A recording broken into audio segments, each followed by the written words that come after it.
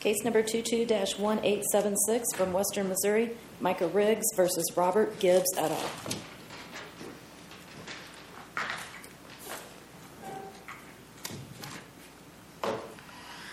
Mr. Is Didon?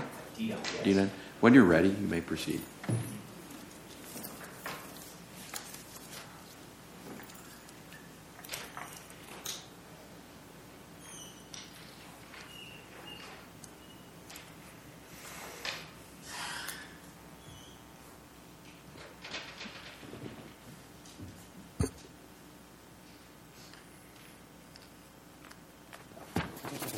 May it please the Court.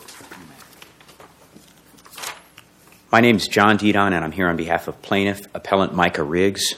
This is a relatively limited appeal. The case below involves a Section 1983 claim by my client, Micah Riggs, against a number of Kansas City, Missouri police officers regarding a couple of warrantless searches of his business. Ultimately, the only issue before this Court is whether Defendant Gibbs' warrantless search rose to the level that warranted punitive damages. The jury concluded that Defendant Gibbs did violate Micah Riggs' Fourth Amendment rights by conducting a warrantless search of his business and seizing money and property. However, despite the evidence of premeditation of this illegal search and evidence that he conducted other similar searches that same day, the court refused the jury instruction, or the court refused to instruct the jury on punitive damages. What's the standard of review here? My understanding is that there was an objection or a request, for the instruction, and then it was not repeated. The district judge said, hey, let's talk about this again after liability is over, and if they find for your client, then we'll deal with that then, and that there was no further request made.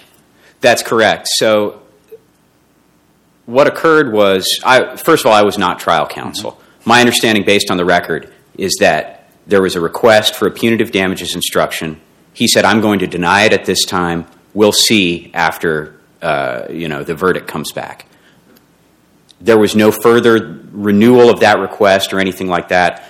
I searched for quite some time for any case law dealing with the issue of whether there's an obligation upon trial counsel to renew that request for a punitive damages instruction. I was unable to locate any cases. And I understand that, but it's an unusual case, really. I mean, as a lot of times a trial judge in this situation will say, I'm not going to give the punitive damages instruction at this time. We'll bifurcate that issue. We'll take it up afterwards. And it's really, if you look at what Judge Gaitan did in this case, it's very similar to that. He just says, bring it back to me after there's a verdict, right? Now you get the verdict, nobody ever brings it back up. And I know there may not be a case that says you have to take an exception to a refusal to offer up an instruction, because that's our law and everything, right? There's no need for you to do that. But isn't it different when the trial judge says, we'll take this up if you get a verdict, and then you never take it up? Why isn't that at some level, just abandoned? Well, I think that there's clearly evidence in the record that he sought the instruction, that trial counsel sought the punitive damages instruction, no question there, and that it was refused. Mm-hmm. Whether or not this approach by Judge Gaitan to defer, or I guess not defer decision, leave the door open. Decision. He just said that it can be renewed. Right. And what does that guidance, it says you can bring it up again, what does that mean, if anything? To be very frank, I don't know the legal significance of that. I don't even know what I would call that, because he did refuse the instruction, but I guess he left the door open to future reconsideration.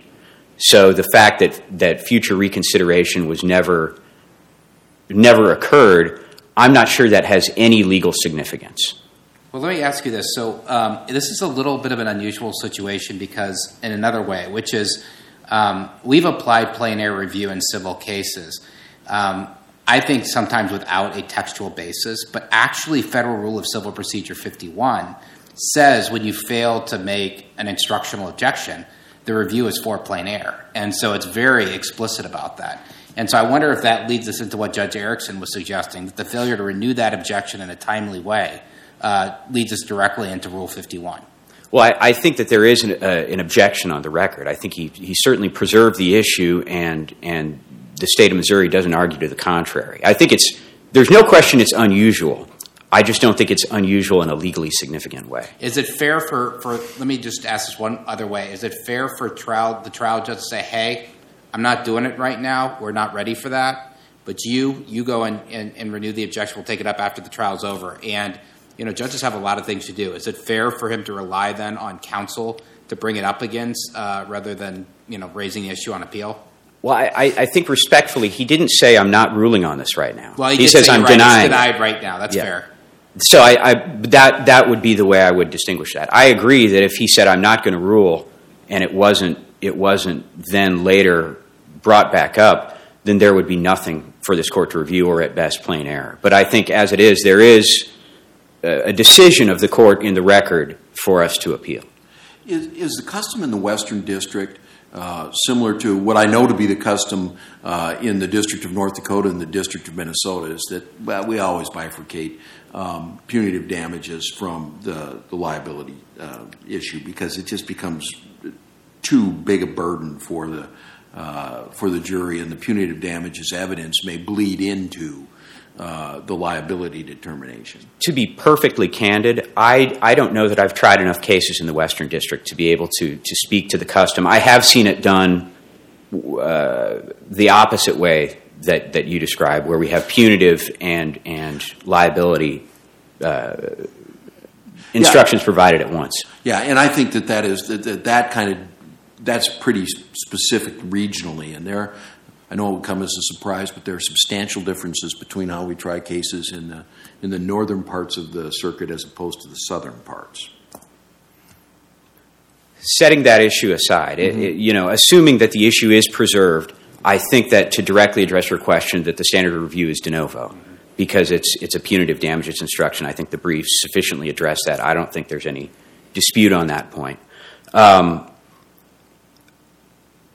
The long and the short of it is there's a lot of evidence here that could support a jury conclusion that the defendant acted with knowledge that there's a substantial risk that his search was illegal.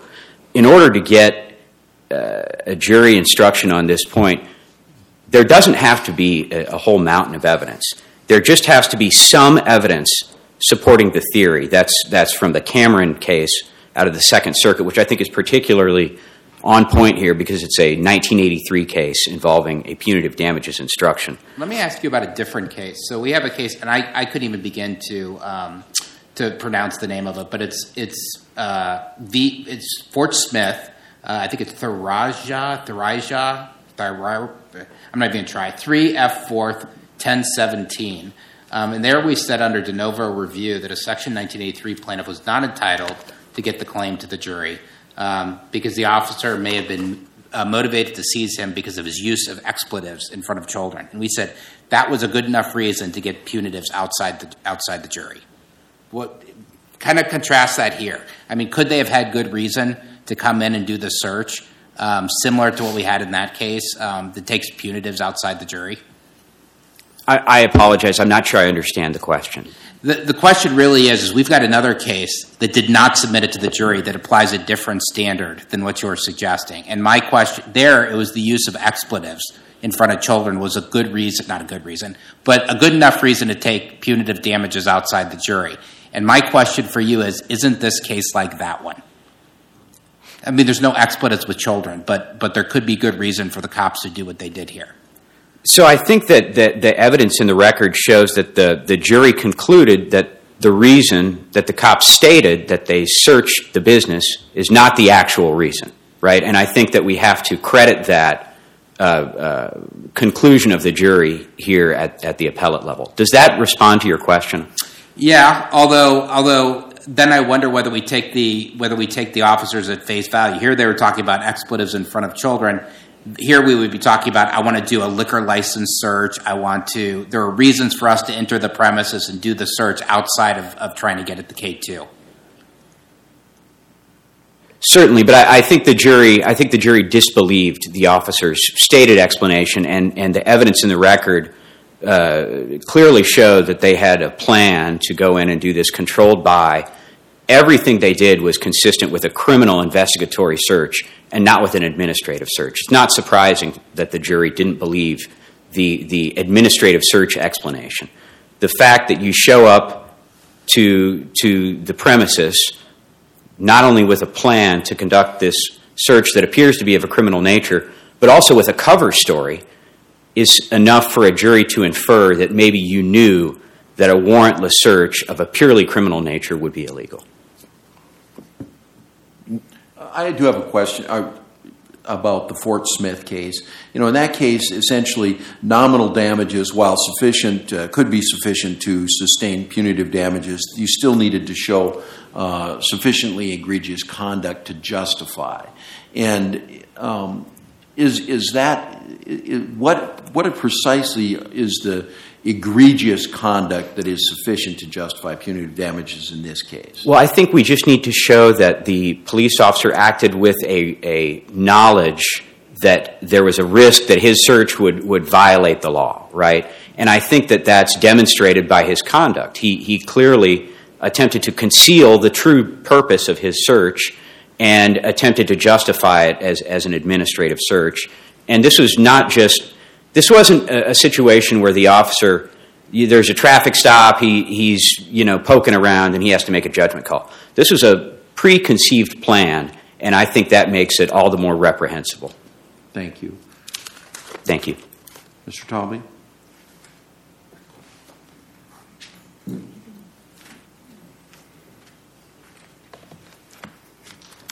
May it please the court. You may. This case is about the submissibility of a punitive damages instruction, but really it is whether Mr. Riggs was entitled to punitive damages as a matter of law. Section 1983 presupposes that damages for actual harm suffice to deter constitutional violations, and a finding that an official violated a constitutional right does not necessitate a finding of callous indifference to the federally protected rights of others to warrant punitive damages. And that's where Mr. Riggs's argument leads. He points to evidence that might establish liability, but it's not. But punitive damages are meant to punish outrageous, malicious, intentional conduct and deter extreme conduct in the future. Why wasn't this extreme? I mean, you do a controlled buy, so it's clear from the beginning that K2 is on these officers' minds. The controlled buy happens, and then you rush in there without a warrant. We're not under the automobile exception or exigent circumstances, and you start rummaging behind the bar or the counter through materials. Why isn't that pretty egregious conduct? Well, Your Honor, first, it isn't really whether K2 is at issue or not. It's whether the K2 is the sole issue. Because officers can both handle the liquor regulation, which this undoubtedly was. They had been told by the Liquor Authority of Kansas City that Coffee Wonk, Mr. Riggs's business, sold liquor and K2. And so it's not really that they just have to ignore the K2 part of that. They can look at those in conjunction when looking at the liquor ordinances and whether those are being violated. Well, let me ask you this. And I was wondering about this. I didn't see this in the record, but can a liquor authority, an agent or a police officer, if a place has a liquor license, can you just go in and do a search? I mean, and search everywhere, sort of an indiscriminate search? The way the law is for administrative searches, they can conduct a search anywhere that the liquor could be found.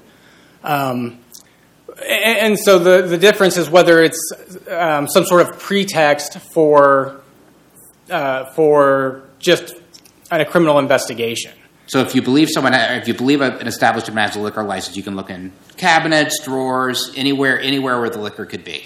Yeah, to ensure that they are both complying with the liquor license, have their liquor license posted in the proper places, actually have a liquor license, are storing liquor safely, and all those sorts of things. Do you need an administrative warrant to do that? In some circumstances, when you're doing building code violations and stuff, we have this in Minnesota. You need a warrant. You don't, at least not within the state of Missouri. You do not. Okay. within the vice unit, the evidence was this was really what Detective Gibbs did. He was in charge of ensuring that, doing tavern checks and ensuring that the liquor ordinances were being complied with. That is how he got brought into this.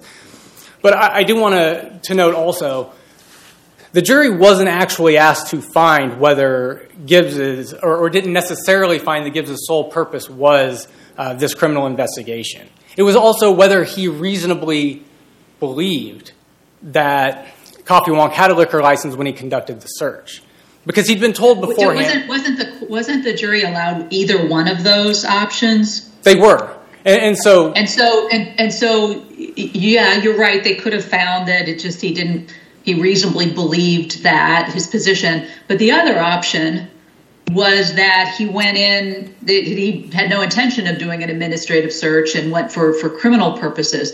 And without a special interrogatory, we don't know which one the jury came back with. So do we need to assume that it was the latter?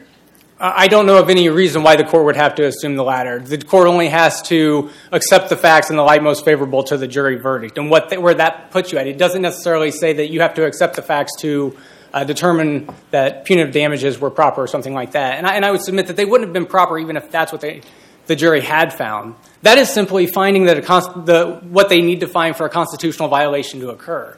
And this court has said time and again, that's not enough.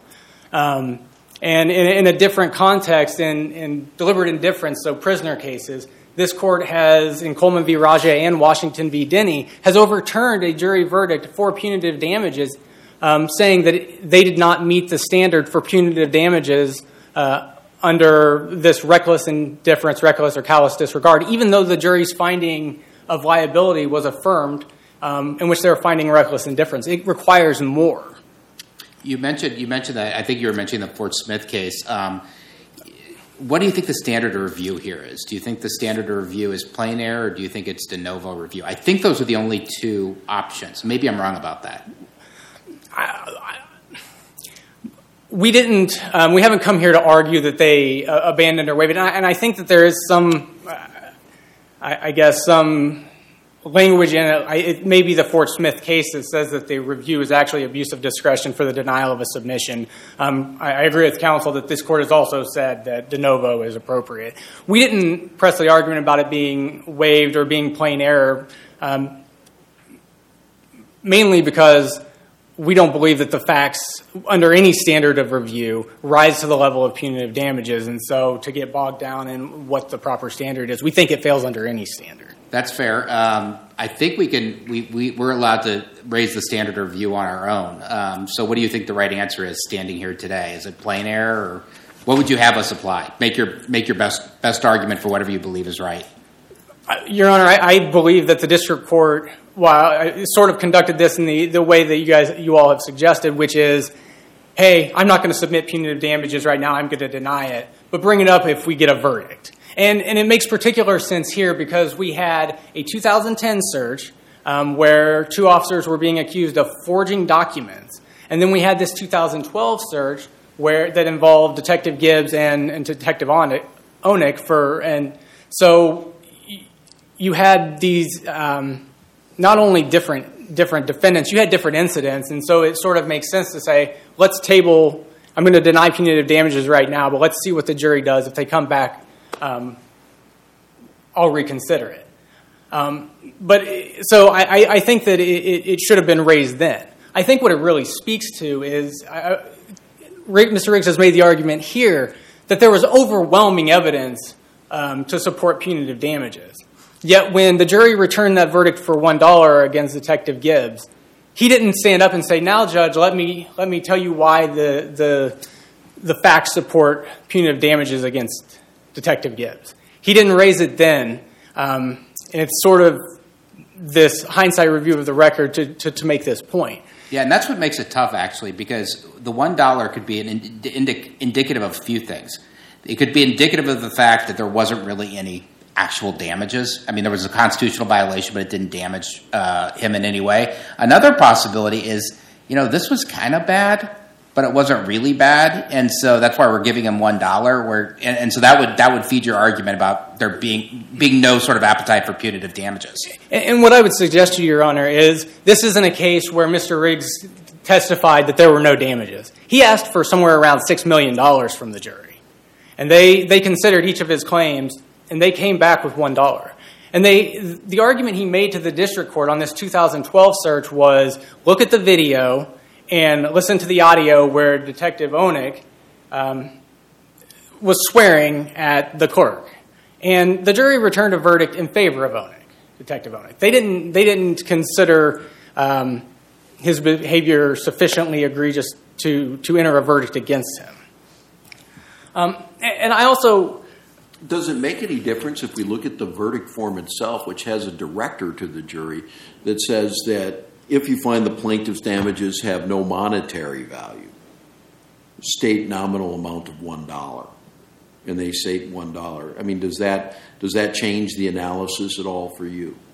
No, Your Honor. I think it's exactly as I said. They found that Detective Gibbs either his belief wasn't reasonable, and that doesn't really go to his true purpose or his specific intent. I mean, he could be entirely sincere in an unreasonable belief.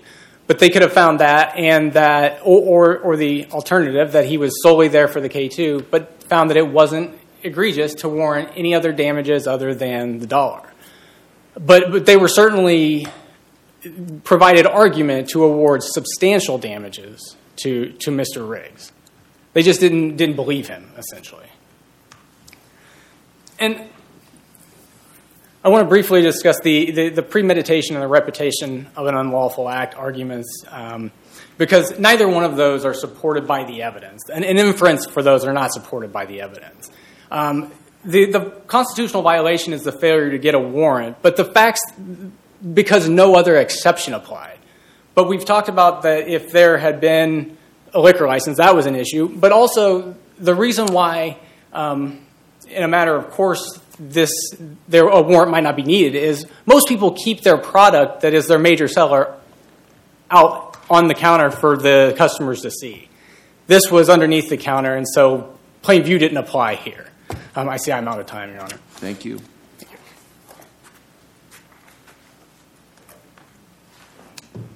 Mr. Deed, does he have any time left? I'll give you 1 minute. I'll just make two brief points. First of all, to address a point that you raised, the $1 in nominal damages could also arise from the fact that the actual damages were too uncertain. As I reviewed the record, that was my best guess as to why the jury awarded $1, because there's testimony from my client that he wasn't sure about the value of the K2 that was seized. So that I would just submit that. I also believe that there is some doubt. My colleague referenced the idea that this search was undoubtedly a liquor search. I think there is some doubt as to that. That's one of the questions that was presented to the jury for resolution, and they either concluded that the defendant could not have thought that there was a liquor license to support an administrative search, or that it was purely a criminal search. At the end of the day, I think that there is more than enough evidence from which a jury could infer that the defendant acted in the face of a risk, that his search was unconstitutional. Thanks. Thank you very much. The case is submitted and taken under advisement. We will render an opinion in due course. The court appreciates your time and your briefing.